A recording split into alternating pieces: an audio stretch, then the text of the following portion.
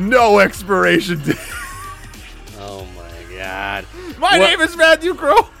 And Matthew Kroll, I'm just eating some canned chili. You want some? My name is Shahir Dowd. And this is the only podcast about movies. Get it together, Matt. Get it together. This is an important one. This is a big one. Specifically the film Jiu Jitsu. Jiu Jitsu. Conveniently featuring no Jiu Jitsu. Well, yeah.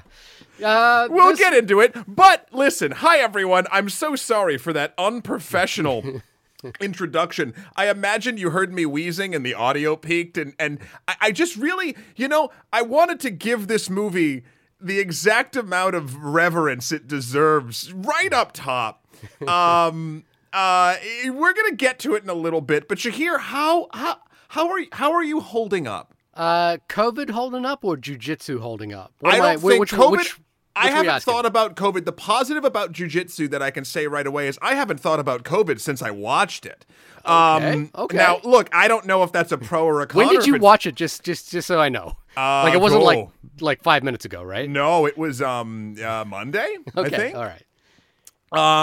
Yeah. No, it's been the only thing on my mind. Really? And, okay. Yeah. Okay. Yeah. No, I'm doing well. It's been incredibly busy right now. Projects coming in left and right, trying to wrap up to the end of the year, all that good stuff. Oh, yes. We have a couple of exciting guests for episodes coming up as well, which I'm really thrilled about. So I think our next couple of weeks, for the first time in a while, our next couple of weeks of movies is kind of lined up right now, which good. hasn't happened for a little bit. Mm-hmm. So I'm excited about that.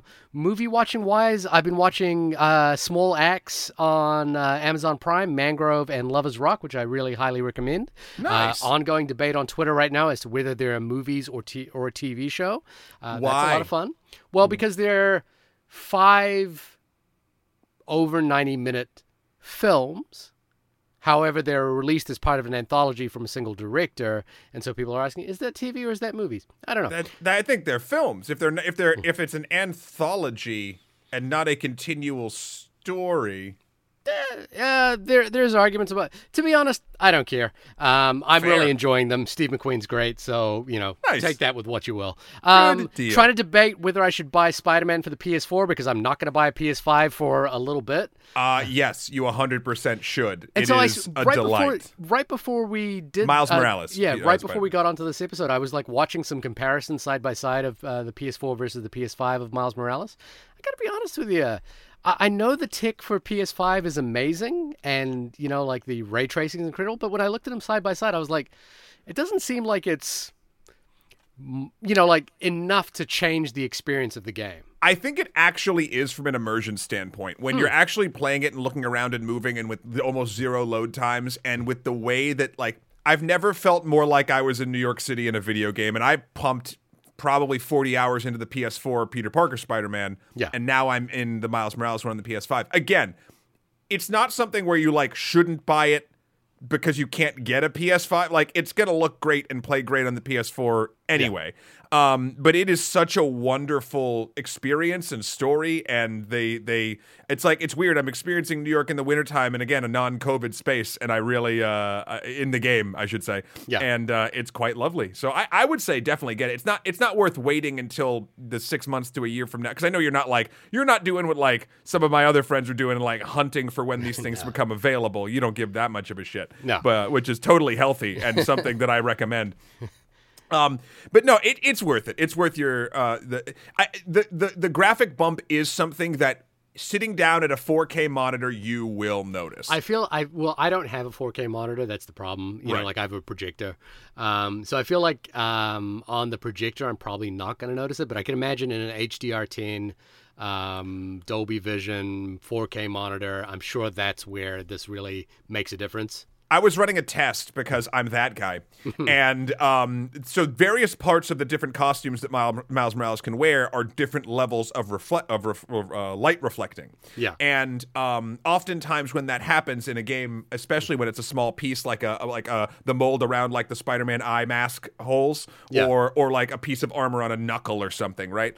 It's normally another image that's just always rendered next to it to give it that look of distorted reflection. Yeah. And on stream, we did a test because the camera got like locked into a wall and pushed forward toward the character very close to like an armor plate on Miles' shoulder. And I was like, oh, that reflection looks so cool. And then me and chat were like, wait, is that a live reflection on this tiny thing? And we went around testing it, and we got in fights and paused and put in photo mode and stuff.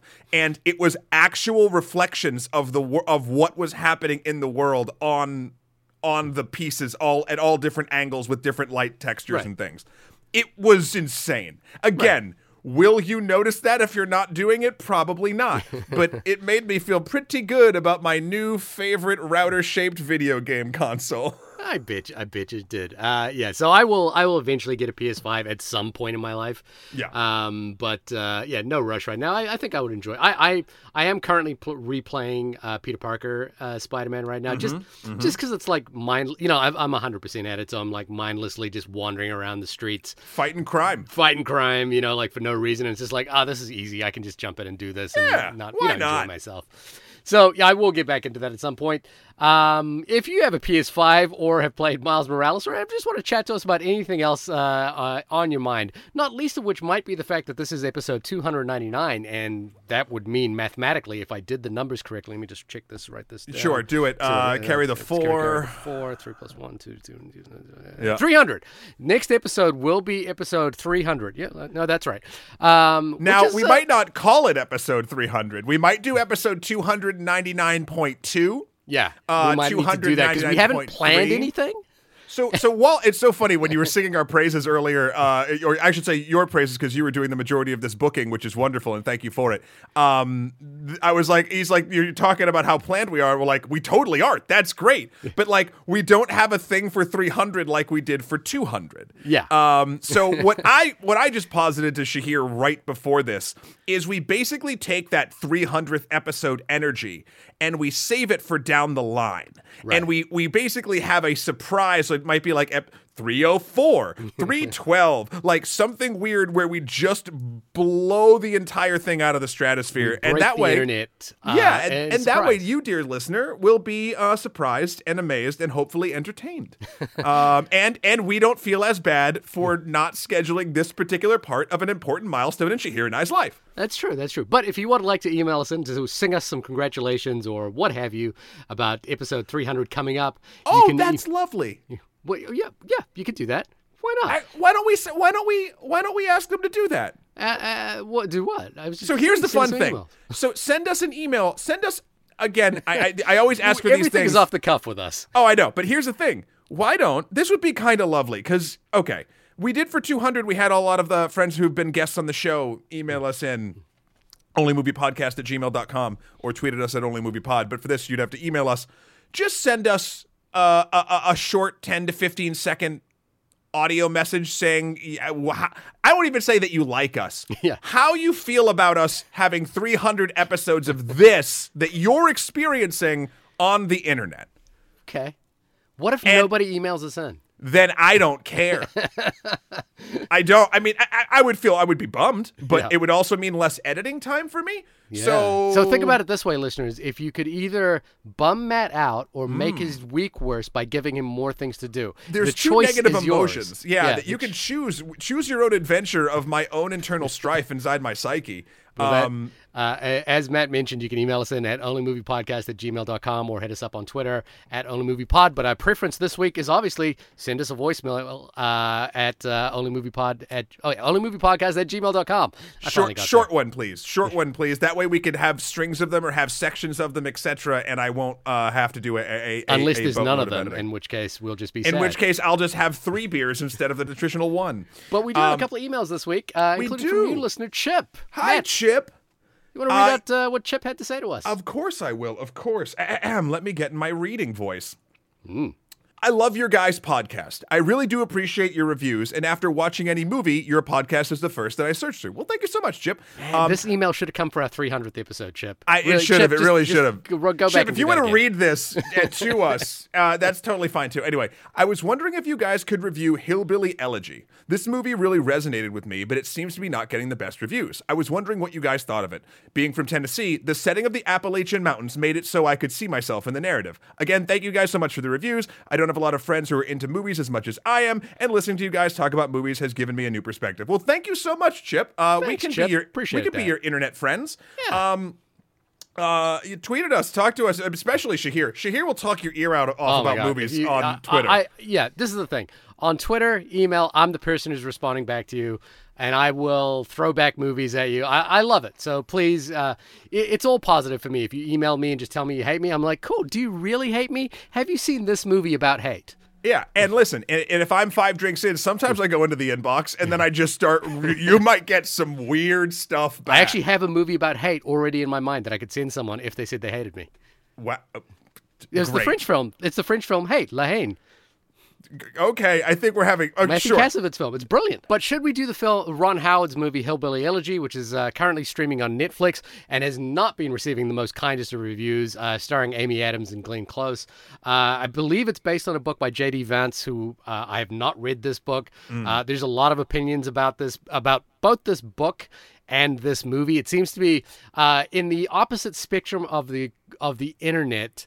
I feel like it's conjuring the same conversations that I think you might have been having about Ernest Cline's Ready Player One in regards to authenticity of experience. Speaking of which... Ready Player 2, the book just came out, by the way. I am aware. Speaking of which, someone was tweeting about Hillbilly Elegy, and they were talking about the fact that... this was a movie which didn't depict the lives of, or it didn't depict poverty as well as they believed it could have. And I jumped into that conversation, as I want to do, to suggest that Miss Juneteenth's movie is a great movie which depicts poverty in an accurate way. Yeah. And the Miss Juneteenth Twitter account retweeted and appreciated that comment and mentioned it as well. And I just remembering how great Miss Juneteenth was. Absolutely. No, that's great. To Chip's point, I'm here to watch it because I'm a fan of Ron Howard. I'm a fan of Amy Adams and Glenn Close. I have not watched the trailer for this movie. There is a lot of great content streaming right now, so it's just a challenge to find the time to watch this, especially given the reviews are pretty negative. And we'll get into a conversation why I sometimes, when there is a general consensus of negativity towards something, and if I have no pre-based excitement for the film, I sometimes tend to stay away from those, or don't suggest them for the podcast. But because you wrote so nicely, and because I appreciate the sentiment in the email, I will definitely make some time to watch the movie, and I'll get back to you. Whether we do it on the podcast or not, I'm not entirely sure. Yeah, but I will make some time to watch it. We've as Shahir said, we've booked out sort of the episodes coming up in the near future, but that doesn't mean that on a slow week we couldn't explore it. Like I'm always interested. If we wanted to do more of a, I don't know. Maybe what I was going to say is more of an autopsy as to why a film did not resonate so much with people. But I think that would just come out in our discussion anyway. Yeah. Like we wouldn't have to do anything special. Especially, you're gonna hear some shit about this movie we're talking about today. So, right. It's not in the pipeline right now. But people writing us in, like you, Chip, definitely move that needle. Definitely. We also have an email from Jacob, old friend of the show. You want to take that one? Yeah, absolutely. And this is relating to our conversation about Run. Jacob, I edited out most of this email just because I didn't want to spoil Run for anyone who hadn't seen it yet. And Run is particularly a movie that is best if you go in entirely spoiler-free. So while I will be talking about the ending of Run, I won't give it away. So if you haven't seen Run at this point and are excited to look forward, maybe skip forward, maybe a couple of minutes. Sure. But Jacob writes, I found the ending of Run supremely dissatisfying. And I would agree with Matt that it seems to be targeting shock value. Again, I'm not going to repeat what the ending is.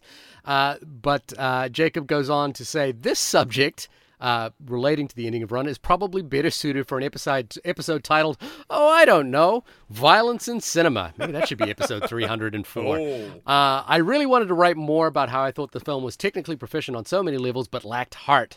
Big moments were thrown on the screen, and unlike In Searching, Anish Chagnanti's previous film, which had so many big moments that were thematically resonant, that at some point I jumped on the train and said, let's go, Run felt like it didn't care to understand its characters, which is a shame given the heart the actors clearly put into performing them. Again, please, regardless of whether you find the ending dissatisfying, I would recommend seeing Run. I think it's a worthwhile watch. I appreciate the email, Jacob. It's very hard to talk about this without spoiling the ending, and I don't want to do that on this episode. But Jacob, you are not the first person who listens to the podcast who has approached me this week to talk to me about the ending of Run and how they felt about it. Yeah, no, I mean, I agree with Jacob agreeing with me, and I think that, but then again, I agree with Shahir not agreeing with Jacob, who is agreeing with me in the sense that. I agree with Jacob. Oh, then I'm sorry. I agree with Shahir in agreeing with Jacob in agreeing with me that the movie is still worth a watch, despite the fact that. So maybe I don't want to put words into Jacob's mouth about what words were in my mouth that came out of my mouth. Came out of that it's Jacob like a is then bird's referencing. nest. We're like a bird's nest of feeding. Yeah, so that's a terrible, terrible mental image that now isn't going away. I think it's worth a watch. But also, I'd love to hear more people how more people thought about the ending, because I think it is divisive. And it does an interesting thing to an interesting movie. And I use interesting thing in a bad way, but interesting movie in a good way. Okay, I'll buy that. Yeah. Yeah. All right, so thanks everyone for emailing us in. Again, next if you do enjoy emailing us in, next week is the week to do it, because it is episode 300. We will have a fantastic guest on that episode, and hopefully for a fantastic movie as well. We'll see. Are we not saying what it is? Well, I mean, it is Mank. Yeah. But I guess I was still trying to decide whether that should come up for 300. No, it should. It should. Mank is the film. David Fincher's Mank is the movie that we're going to be doing next week. No secret there. Yeah. But this week, Matt, on last week's episode. Yep. Again, I gave you a list of things that were streaming, some amazing films that were streaming. And you counted with Jiu Jitsu. I did. And was adamant about it. And now, again, no shade here. No shade. There's some shade. No shade at all. Like I suggest movies all the time, sight unseen. I just want to give you the opportunity to tell me what you think the conversation is going to be about. Today? Yeah. It's going to be like you when you suggested this movie.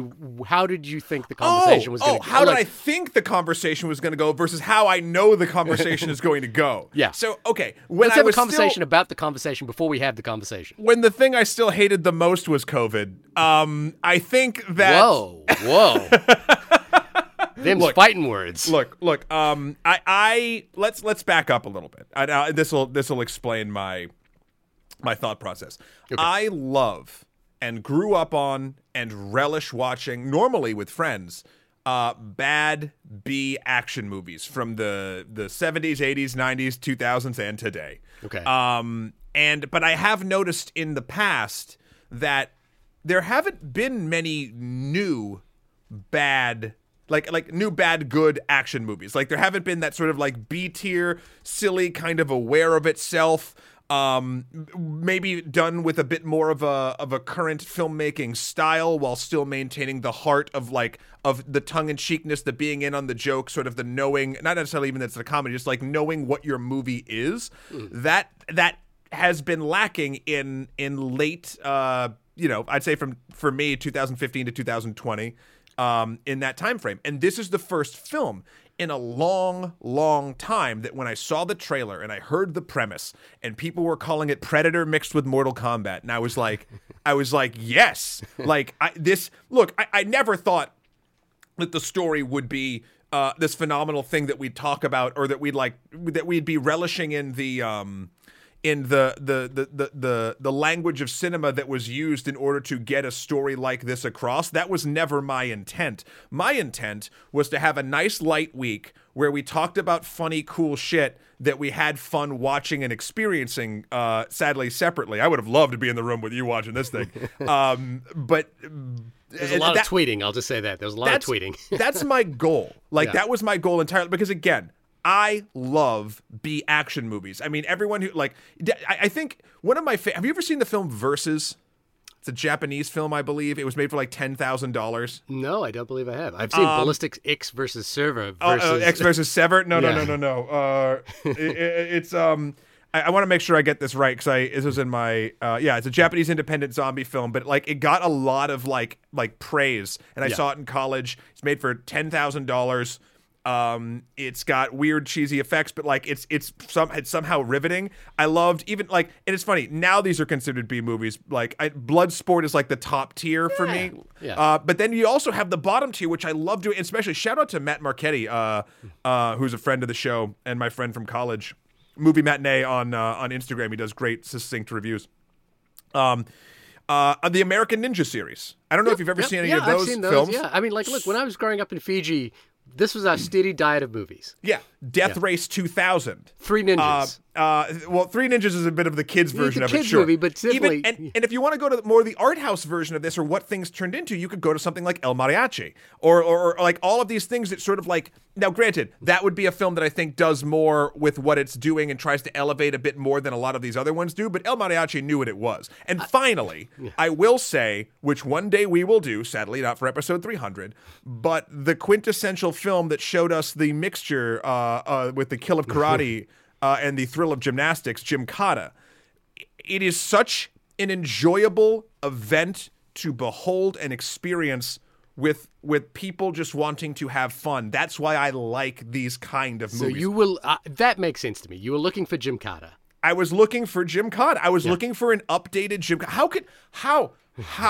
How can you miss the ball that is Predator mixed with Mortal Kombat? How do you miss that ball? It's the easiest softball pitch you can possibly throw someone in this film landscape, and you throw Nick Cage in there? That's like, he carried the ball. He carried the ball to the batter and held it up ever so gently. And this movie is pure dog shit.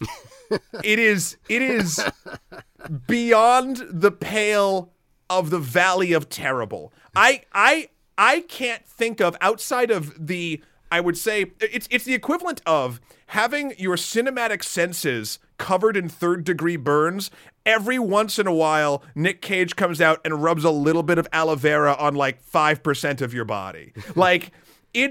It was the roughest film watching experience I have had in a very, very long time. I'm just realizing now that we've probably lost Chip. You know, like when he was like, "Hey, would you mind viewing Hillbilly Elegy?" And we were like, "No, but we got Jiu Jitsu for you." You know, like Chip, I'm so sorry. I'm so sorry. I would rather watch Hillbilly Elegy 1,000 times. No. Look, I get the Gymkata thing. Look, and this is something obviously that. Paul Scheer, June Diane Raphael, and Jason Mantzoukas do over at How Did This Get Made every week, and I love hearing those guys rag on bad movies, without a doubt. I myself don't like to talk about bad movies unless it's a Gymkata, unless it's a Birdemic, unless it's The Room, and for very specific reasons. So, and that's what I was hoping for. Yeah, and I think How Did This Get Made actually had an episode where they talked about how do you make something that kind of crosses the threshold of just being a bad movie to being a collective experience. Mm-hmm. And I think one of the arguments they made is that you have to be completely unaware of trying to get to the collective experience. That is one aspect that needs to happen. The ineptitude has to be at such a scale that it's not intentional that you make because the moment that you're trying to hit that cultural vantage point, films like Not Another Teen Movie or Scary Movie or those sorts of things, the moment you're trying to hit those, that's when you miss that mark. The second thing is there needs to be kind of an inventiveness to it all. You know, like it needs to be pulled together by its bootstraps, and despite the ineptitude, a degree of, wow, they're actually trying here, and they're trying to do something. Admittedly, they're trying to do something that we've never seen before, but doing it terribly. And, you know, you could argue The Room with Tommy Wiseau is kind of that, because the story is so batshit nuts, and things are, you know, like the mix of Tennessee Williams with self-pity is so pervasive that it's like just such an oddball mix. Birdemic is sort of an update on the birds, but like, again, trying to do something. Jim Carter, the fury of martial arts mixed with the thrill of gymnastics mixed with the kill of karate. I'm going to make my own taglines for this. No, thing. you shouldn't, because there's only one. I think you've got to like not aim and then hit a wall really hard, and that's kind of what makes those experiences a lot of fun. I would take it one step further or one step back, depending on your positioning. It has to be made with love. Yeah, it has to be made. You have to, and not just like the love of one person's vision. Like, that's not what I'm talking about. You need to feel like people were enjoying making this movie, and that somehow, in some intangible way, does come across and is the lifeblood, I think, that makes a lot of these films last. Because on the surface, again, you used the term bad movie. The interesting part to me is Jim Cotta is not a bad movie, because I and many people who I've watched it with have enjoyed the experience greatly. Therefore, if the goal of a film is to make you like it, Jim Cotta has done that, and therefore it is not a bad movie. We got to table that one, because you've mentioned that many times before in defense of ostensibly bad movies, and I think the logic line that you're drawing is inherently flawed. I mean, if we want, we can get into that. I just disagree with it. I'm going off of my own experience, because for all I know, you and the rest of the people listening to this show could be figments of my imagination, and I'm the only thing that exists. We don't know, and by that I mean I don't. My point is, the experience I have with film is what I have to go off of. And yes, I like the idea that there are intrinsic rules and things, and there are multiple ways to make an enjoyable film. And I think, but the thing in it, which Jiu Jitsu fails in just spectacularly, but not even in like a fun way, is just not even picking a lane. Like, it tries to take a Kia Sonata and cover an 8-lane highway, and it just doesn't. And then it crashes into a guardrail 100 feet out. Like, I can't think of more analogies for this garbage fire. I'll tell you another reason I didn't want to do this movie. I mean, like, again, if you suggested it, I'm happy to do it. If you bring it to the table, I'm happy to talk about it. The reason I don't like doing this kind of movie is there's not a lot of fun in dunking on the slow kid. So so I'm getting all of my rage out in the beginning, because what I would honestly like to do, and I'd love your help with it, is let's talk about this film's problems, and then how would we fix it? And by fix it, I mean make it enjoyable. And this could be make it enjoyable for you. It could be make it enjoyable for me. The bonus round is try to make it enjoyable for both of us. Because there's not a lot to say about this movie. The IMDb description is as follows. Every 6 years, an ancient order of jiu-jitsu fighters joins forces to battle a vicious race of alien invaders. But when a celebrated war hero goes down in defeat, the fate of the planet and mankind hangs in the balance. Wait a minute. Who was the celebrated? Was that Alan Moosey's character? I can't even say if this is accurate or not, because there's not enough threads in the plot to sew it together. Like, this, I mean, on the surface, no, but then again, I don't know if that was the intent, because they never proved otherwise. Okay. But then let's just side table the whole thing for a second and just talk about Nicolas Cage. Let's just do the whole Cage. Let's talk about Nicolas Cage. The Cage podcast. Because honestly, I was excited for this film for Nick Cage, for Tony Jaa, for even Frank Grillo. I like Frank Grillo a lot. Grillo a lot. So I was like, oh, here's some action chops along with Nick Cage crazy. Let's go. And Nick Cage is clearly doing Dennis Hopper's character from Apocalypse Now in this movie. Yeah, He's got the red bandana, the sunglasses. He's kind of talking wily cocaine-fueled philosophy. There's no honor in killing crazy. Yeah. So it's clear that's kind of his, like he came in with like, okay, that's my take. I'm gonna do Dennis Hopper. Obviously, that movie directed by his uncle, Francis Ford Coppola, and I was kind of interested. And then I think the other Nicolas Cage movie that we've done in recent years was Mandy. We talked a little bit about Richard Stanley's film Color Out of Space. By the way, have you watched the documentary about Richard? I think it's Richard Stanley is the name, and his making of the Island of Dr. Moreau. Have you watched that documentary? No. Stop what you are doing right now, which is this podcast. Okay. Click. Did you come back? Did you watch it? We came back. Did you watch it? Yeah. Did you watch it? We didn't stop. No, that's not how this works here. They can pause us, but we can't pause doing this live. I got to. This is episode 299. You really got to get on the ball. Yeah. That documentary. I got to find. Congratulations, Shahir. You just made jiu-jitsu. It's basically about Richard. I believe his name is Richard Stanley making the Island of Dr. Moreau. He gets fired from the movie, and I believe John Frankenheimer gets hired on to finish the film off, and Richard Stanley is so upset that he stays around the production as they're making the Island of Dr. Moreau, the Val Kilmer, Marlon Brando film. And Marlon Brando is just nuts at this point. Marlon Brando comes in with some weird idea. He says, like, maybe I should be a dolphin. Like, kind of crazy. And Richard Stanley just hangs out and becomes an extra in the movie that he was supposed to direct, and surreptitiously just hangs out, and then he doesn't make another movie for like years until Color Out of Space with Nicolas Cage. Right. So I was kind of like, I like this idea that Nicolas Cage is wandering around like the edges of Hollywood, finding all these really unusual filmmakers like Panos Cosmatos, who made Mandy, and like trying to, he's just basically going for the weird. But the truth of the matter is, this is all about taxes and debt and Nicolas. Because if you look at Nicolas Cage's body of work in the last 10 years, I think he's released 7 movies this year, 7 movies last year. He says in some interviews that he prefers working because if he wasn't working, he'd get into a self-destructive mode. But the truth of the matter is that after a really profitable period in the early noughts and late 90s, where I think he was valued at up to $150 million.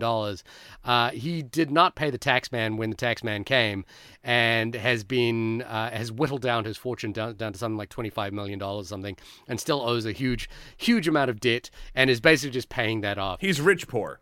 He's rich poor, but in that way that matters, I guess. Like he at one point owned a desert island in the Bahamas. Wait, a desert island? Yeah, desert island. It's just made out of cake. That's impressive. He sprung for. I'm reading an MSNBC article about him now. He sprung for a 9-foot tall burial tomb. He bought shrunken pygmy heads. He bought the Iran of Shah's Lamborghini. It makes sense. Yeah, he spent $150,000 on a pet octopus, dinosaur heads, Superman comics, all sorts of junk. The Superman comics I would keep. I'd keep a dinosaur head. I mean, that seems this is the fun one. Allegedly, Cage also outbid fellow actor Leonardo DiCaprio for a 70-million-year-old dinosaur skull.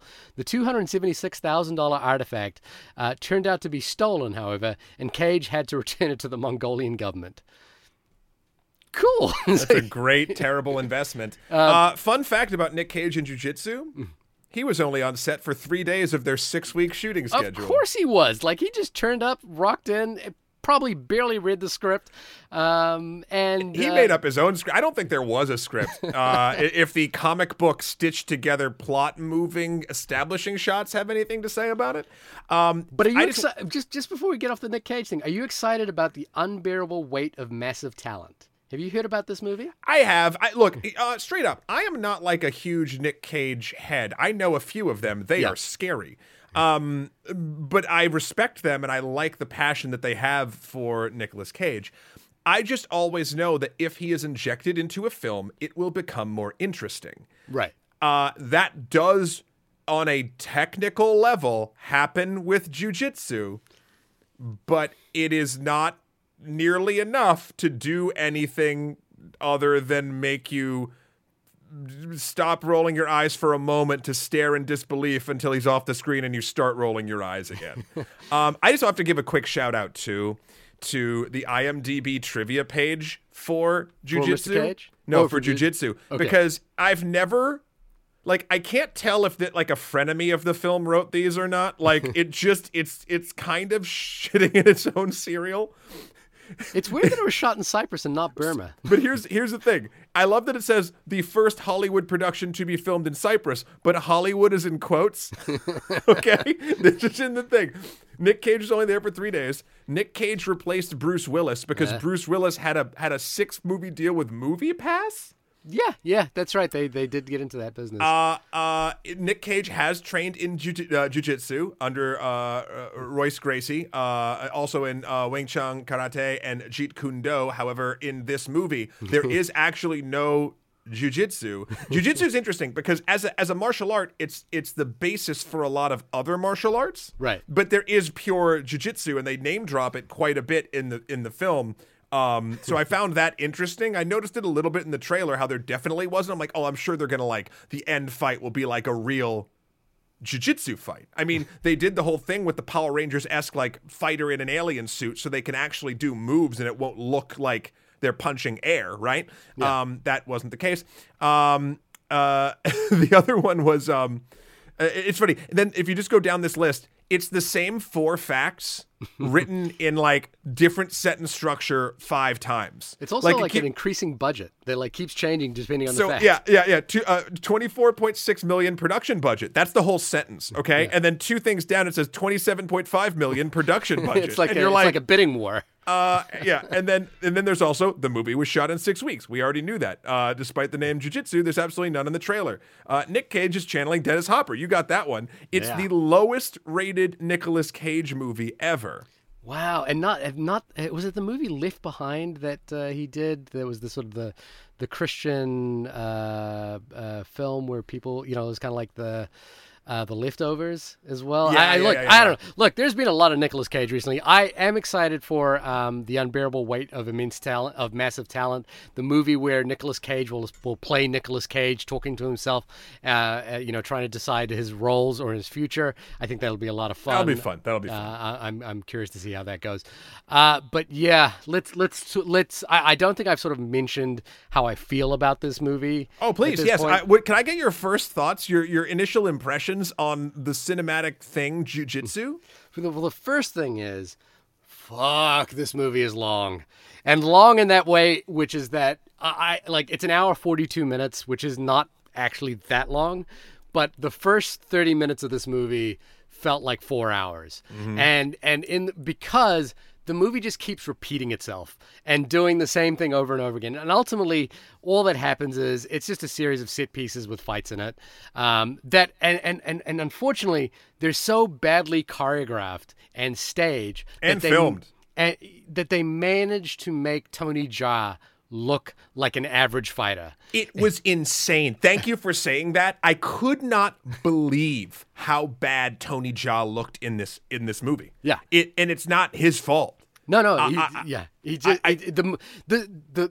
directing in this film, which is really unfortunate, is something that terrifies me as a filmmaker because the technical acumen of scenes being constructed is kind of there-ish, but it's the kind of thing where what's happening is bad actors or good actors get hung out to dry in this movie. Mm-hmm. They're basically given nothing to do. The timing of their interactions is not cut well, so they look bad. Frank Grillo, who is a guy I kind of like. I like his on-screen personality. Just is wandering around this movie kind of, and I'm like, why are you in here? And then it's a movie that just exposes bad acting completely because it hasn't got the wherewithal in order to protect performances, and that terrifies me because it's like that's such an ephemeral, like it's a sort of matter of taste and understanding, like what is this scene supposed to achieve and how do I get this scene to kind of have the most conflict in it and the most drama in it. This movie has none of that. It's difficult to watch because it's so dull. And then the car, I remember seeing Ong Bak and The Protector, when Tony Jaa had his moment, like something like 10, 15 years ago. And I can't tell you what happened in either of those movies, but I can tell you I was mesmerized every time Tony Jaa was fighting. And it was like a musical. You're kind of like, well, for me, I don't know what's going to happen next, but I'm kind of like, I'm in it for every music, every number that's about to come up. And those movies obviously made Tony Jaa the star he is and gave him, they understood what it was to film Tony Jaa.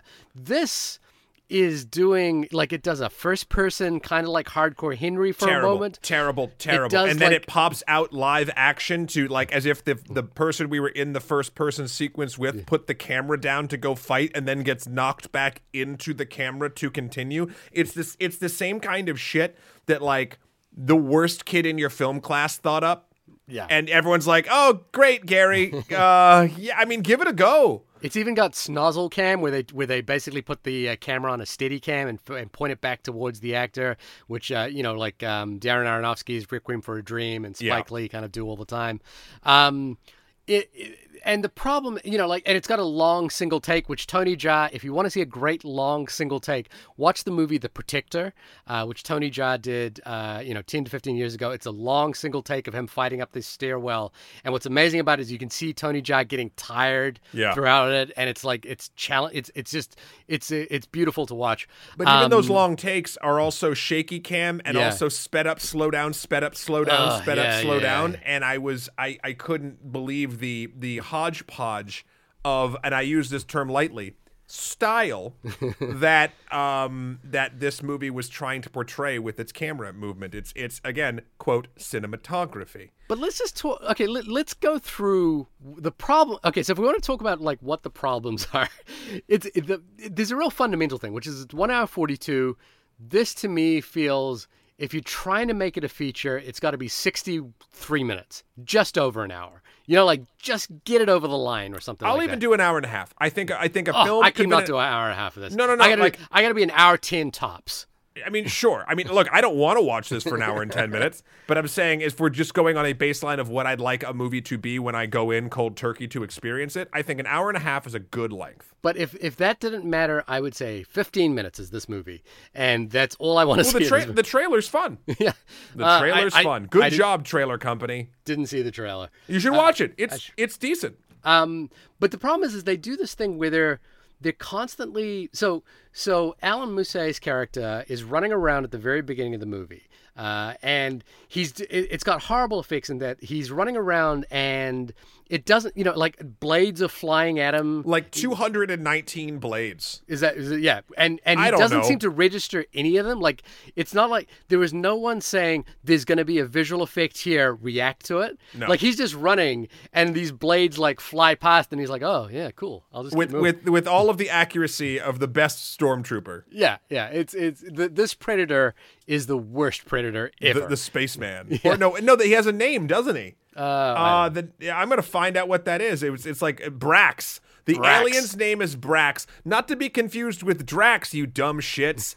And of course, by that I mean the people that brought us Brax, not you, Shahir, or the dear listeners. I'm frustrated. Okay, I'm frustrated. So then Jake wakes up in a military camp. He's saved. He's brought out of the water. Yep. His name is Jake because they tell it to you every minute. Everyone's saying Jake to him. But then, like, he has amnesia now, right? Is that right? That is true, kind of. And then he and the best the woman who comes out to him, played by Maria Ajaproulos, Myra, kind of like walks up to him and goes, I'm CIA intelligence. I'm very good at my job. And then the next scene is she's like, so tell me what it is that happened to you. I was like, wait a minute. It's like, she was like that character in The Simpsons. You're like, come on, tell me. It's all cliches. Yeah. The entire film is it's cliches from people that don't understand what a cliche is, but they've seen a cliche. And they're like, that's what an action movie person does. And like then they just do a mock version of that they saw 3 years ago at a local theater company. Okay. So but for some reason, Jake like snaps out of his amnesia state for like the briefest of second, and then straight up murks everyone in the room. Yep. Like fucks them up, like kicking people over chairs, into tables, like against the wall, that kind of thing. And Myra comes back in and jicks him. And then the interrogation just starts all over again. Like they're just like, okay, now tell me what really happened. Yeah. I was like, this dude straight up like hacked people in your room. And then like, maybe we should get some fresh air. And they walk out the door with him. It is here where I would like to call out the one good action camera shot in the entire film is when he has her pinned against the wall and she's trying to stab him with the sedative. She does the Game of Thrones. And she does the Game of Thrones drop and stab. The camera moved in such a nice motion at that point where I was like, oh, cool. Oh, okay. Okay. It was a slight reset moment for me. Yeah. Until the sea of diarrhea that washed across my eyeballs. But I can't feel like they keep coming back to this interrogation scene as though they like 5 times. Yeah, like they shot it and then they like leave it and then they come back to it and then they leave it and they come back to it. Eventually Tony Jaa dives into arrives at the encampment and I think it's not really made clear, but Tony Jaa, Frank Grillo, and a couple of others are meant to be part of the sort of the monks of the martial art monks that seem to know what is happening with this spaceman that of course nobody else knows about. So I want everyone to realize that the exact way, go back, rewind 10 to 15 seconds to what Shahir just said and how he just said it, had to have been how the director described to the actors what was going on. Because there's no consistency. There's like, they bring up kind of an order that was doing this thing, but then like the military's there for some reason because plutonium or whatever. And that never connects. And the locals know about it, but the army doesn't have a translator that can speak the language. So then Tony Jaa comes to rescue Jake, but Jake doesn't remember, but fights with Tony Jaa, and then they go back and meet in a field where they all just stand up in low, like sort of, Angels and Airwaves style hay. And they're like, you don't remember? And they're all mad at Jake for not remembering something. And you're just like, it's so mind-bogglingly disconnected to itself. It would be impressive, again, if they were trying to do it. Right. Like, the thing that got me was I didn't like the look or the feel of the comic book-esque transitional scenes between set pieces. It would cut away to like a comic book. They did Ang Lee's The Hulk, but like this wasn't. If this was a comic book, I'd never heard of it before. At least in Ang Lee's Hulk, which I think is a bad choice to do. No, it's but like, they do those transitions, those comic book transitions. It came from a comic book. I can see why you're doing this. This felt like the lowest possible budget way to connect scenes that did not have connection points. Establishing shots never existed. Movement meant nothing. They kept going to and from the same locations over and over again. It was either woods, field, that interrogation room, or the temple. Right. I think there might have been a slightly dirt-patched woods where Nick Cage fights for the day he was on set for that one fight scene. Man, like, there's literally no connective tissue at all, so you cannot follow who these people are, why they are doing it. You get kind of a story about how the spaceman comes, Brax comes, every 6 years to challenge the world's best fighters, and all he wants is a good fight. Now that's the core of what I can guarantee you is the plot. There are other sort of whirling bodies circling this gravitational well of suck that kind of come in and out depending how it goes. One rule is he has to fight 9 people one at a time. That gets thrown out I don't even care why. Just say the stupid space rule. But then they fight him together. And then they're supposed to be punished if they fight together, but they're not. Like it's almost like the alien's supposed to be holding back. So he's actually using Jiu Jitsu, because spoiler alert for Jiu Jitsu, aliens taught humans Jiu Jitsu because they jump through this portal every 6 years or whatever. And so now, and then the other rule, what was it? They have the invisibility cloaks. Oh yes, the invisibility cloaks that kind of work until they don't, and then they do. Well, like they're basically like sheath hoodies with no. They're like Assassin's Creed kind of hoodies, and they take them off. But this is the thing. This is the thing. They call out that there's this stealth technology that the spaceman can't see. I'll take it. I don't care. I don't need explanation. But then the next scene is them wearing the same shit, and the spaceman sees them. And I'm like, oh, didn't they say that was just stealth? That's weird. Didn't think about that for 40 minutes until a scene later happens when they have it down. They put it up the same way it was in the first scene, and then the spaceman can't see them. And I was like, why? Again, I don't care what your rules are. Just follow your pick some. This isn't even like they picked rules and broke them. They just threw a trillion. They didn't pick rules. Like this was just an excuse. Here's the other thing too. They ruined the thing that I was kind of a little excited for from the trailer. I thought that the spaceman, that Brax, looked kind of cool. Really? For a B movie antagonist from space, I was like, I'm on board. I liked the swirly face mask. And even when they started, like there's a point where like you see like a little too offset red eyes and you're like, whoa, cool. And then every other second, the spaceman's face shows through. Yeah, and he's smoking. He looks like a Gears of War character. He looks like a Gears of War character, but if you ran it through a TurboGrafx 16 and projected the texture palette onto a flat surface behind a curved surface. Which makes me wonder, how is he smoking a cigar in there? I don't know. But my point is, it's not like... I liked the B-movie aesthetic, the Power Rangers-esque monster, if you will, of the spaceman. And then they did that to it and couldn't even put a remotely interesting or good-feeling face graphic in it. Like, they took that away from me. I went from like, oh, at least the spaceman's... Oh, and he's fucking lame too. Cool. But I think the problem that we're kind of identifying here as well is that the movie is no fun. Like, it's not fun to watch. It's not fun to watch. It's not enjoyable. And that's the problem. Is like I like all the stuff we're talking about in terms of like the storytelling rules and stuff. I can throw those out the window entirely if it's fun to watch. But here's the thing. I don't think this is a true statement. Tell me if you agree with this or not. I don't think a film can be fun to watch if all of those rules are thrown out. Even the films we've described, going even back to Jim Cotta. Jim Cotta follows, I'm straight up, Jim Cotta follows a 3-act structure. Is the pacing great? No. Is the acting of a caliber that I care about? Not really. Is the fighting even that good? No, it's silly. He uses a pommel horse in almost every fight scene he has. But there is a consistency to it. It sets rules of its world. It follows those rules. And therefore, along with that X factor of love in the craft of that thing, it is enjoyable. No. For me, like, the anachronisms are the thing that can make it fun. Like, so if I'm thinking about The Room, it's the oh, I have cancer, and never mentions it again kind of thing. You know, the mom has it's the playing football for no reason. It's the drug dealer that pops up for Those are silly point moments. Like, for instance, in The Room.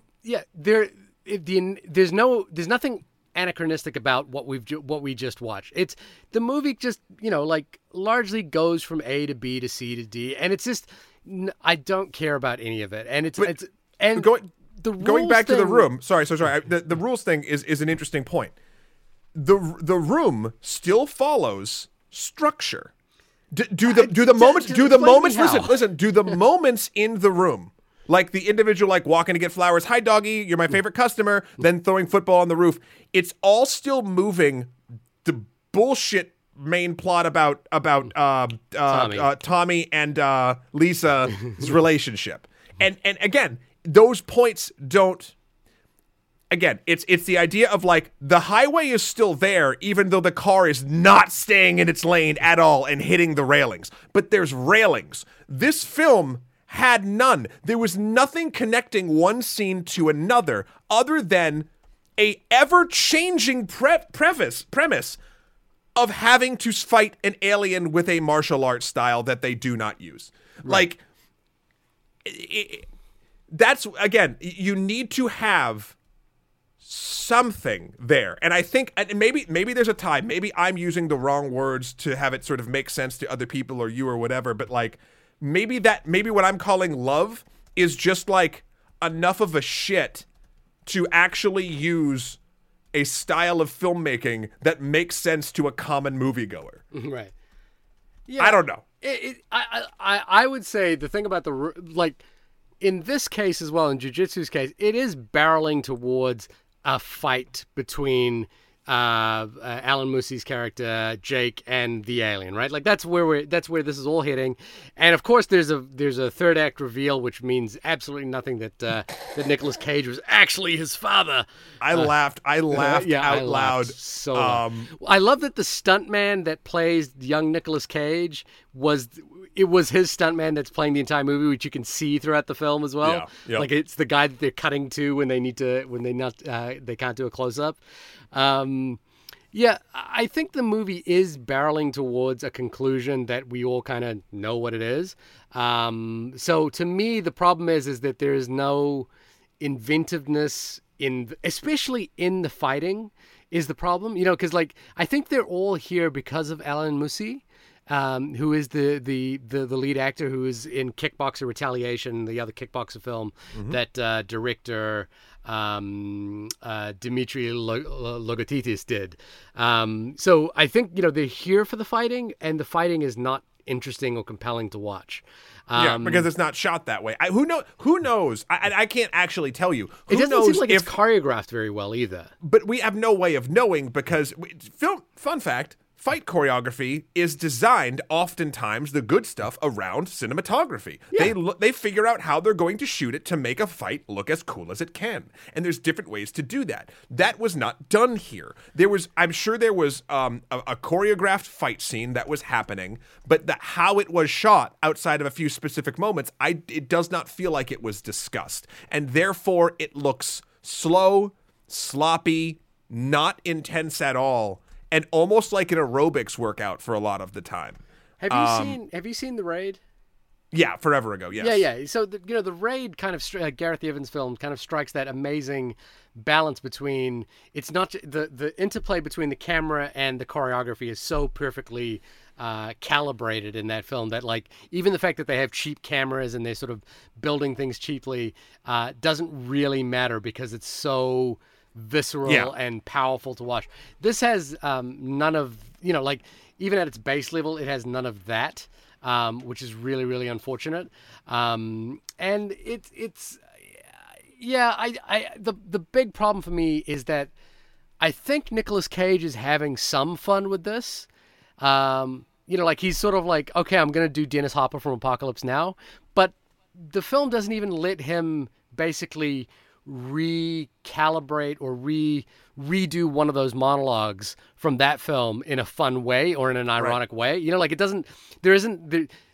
It's just an anchor for the actor to hang on to. It's nothing that the audience kind of gets out of it.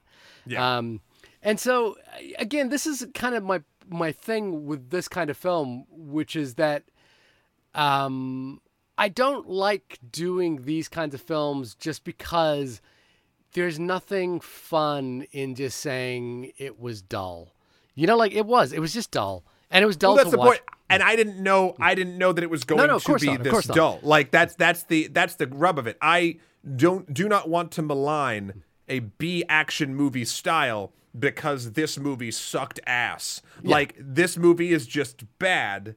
I think there's fun conversations that can be had with B action movies. And there are people that do this, like that talk about these kinds of movies and know the world of like what is a B action movie that has something in it worth watching, and what's a B action movie that you can just skip it. And this feels like this is I feel like if you know the world, and I will admit I don't know this world, the direct to video kind of because you mentioned El Mariachi before, which was made as a direct to video release. But what happened was that people saw it and said, "Wow, this is actually pretty amazing." And that elevated its release. Yep. And in this case, there's nothing there that's elevating this release for me. Like No, it does the genre a disservice. It like lowers everything. Like well, but I think that's what this genre is. It's like, the straight to video thing isn't there are low expectations here. Sure. Right? But also the things that I look for is fun. And that fun can be had in multiple places, and although this is a black hole of fun. Yeah. That I at least thought I would get some sort of enjoyment out of. And so for the first time ever on this podcast, I would like to apologize to Shahir. What? For wasting an hour and 43 minutes of his life on this film. I would like to apologize to the listeners who watched this movie because I thought it would be fun. That's fine. No, like there's no shame. No. There was nothing fun about this. The only thing I have, and you're right, I don't just want to come on and dunk on a movie. I looked high and low with this thing to try to find something I enjoyed. There was nothing. I mean, Nick Cage was okay in it. Like I liked seeing crazy Nick Cage, but I can get that anywhere. And with something I felt bad for Eddie Steeples, who's you remember from My Name Is Earl. Yeah. He's pretty much doing that character, just popping up and shouting crazy stuff. Again, cut around the editing and whatnot made all of his jokes, even if they were funny individually, just not land. Nothing landed. Yeah. And I felt bad for him because you understood that he'd been brought in for comic relief, and it was just kind of misguided. What would have made this movie fun? If Eddie Steeples was the Jake character and was joking his way through everything. I was like, at least didn't remember he was the Jiu Jitsu master until the very end, and then the shit could hit the fan. Yeah, that would be great. I would buy that movie. Yeah, you see? We just did the thing I wanted to do. You fixed Jiu Jitsu. You fixed it in one you fixed it in one stroke, because if there was a focal point of remote attempts at joy, as I feel that would be, I could forgive a lot of other things, or at least blunt the sharp pain into my eyeballs.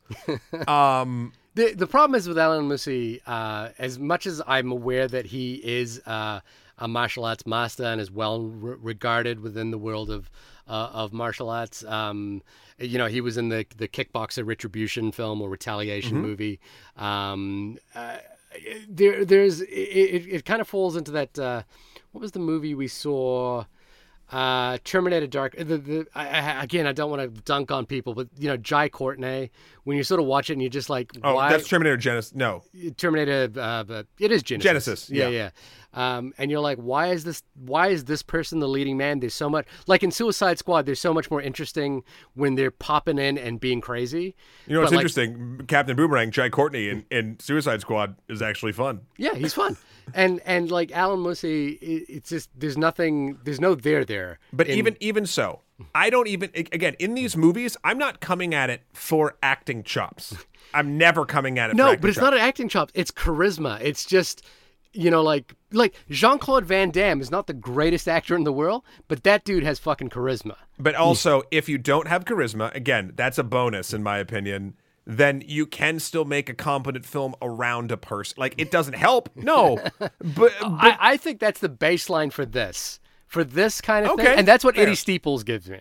Is like he's got some charisma. Like he's fun to watch. Yeah. He's got some swag. Yeah. Anyway, don't watch this. No, I'm glad we if we did every movie that I wanted to do every week, like next week or 2 weeks from now, we're going to be doing The Assassination of Jesse James by the coward Robert Ford. And I'm without knowing, I feel like that's a movie that's not going to work for you. Oh, interesting. Have you seen it?